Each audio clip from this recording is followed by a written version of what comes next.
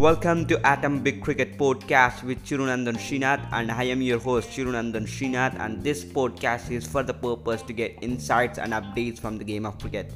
If you haven't yet done, subscribe to our podcast now.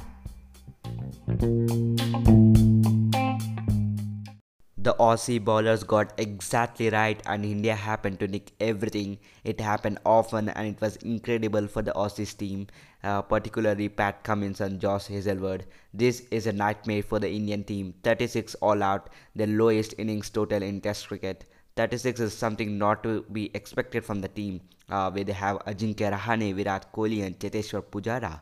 It happened so quickly. I mean, wickets just fell whenever I looked up at the television. The Indian team played 2 days of good cricket and then just collapsed on the day 3. The runs were difficult to get. Was it a problem with the playing 11? Yes, it was. When Prithvi Shaw hadn't scored good amount of runs in the practice matches, picking him instead of Shubman who had scored good, I think this was a bad decision. In the first innings, India were 244 all out, where Kohli scored 74 runs and Pujara and Rahane scored some 40s. That was decent, and when it came to India's bowling, yes, it was fine. Bumrah picking up the first 2 wickets.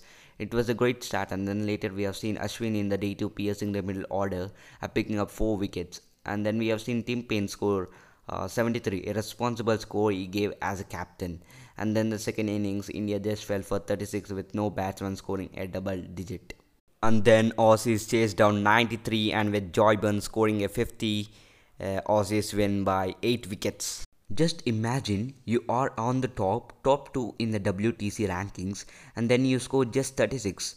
That was really bad, and this was what happened with Virat. Imagine without Virat in the 3 following tests, and that we are not having Rohit Sharma in the second test. He'll be available for us only from the third test.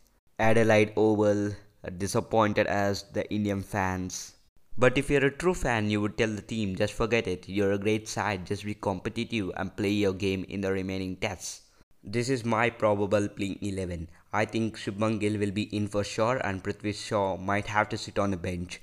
And I think Vihari must open with Mayank Agarwal, because you can't actually trust a player who's going to make a debut.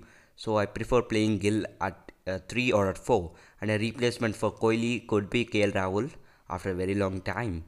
I think Pant should make his way in as a wicketkeeper batsman, because Saha isn't capable of scoring runs, and then we do not know Shami's condition, so they might have to get in with Saini or Siraj. Bumrah needs to lead the attack, and the team will need Cheteshwar Pujara, Mayank Agarwal, and Rahane digging and getting runs on the board.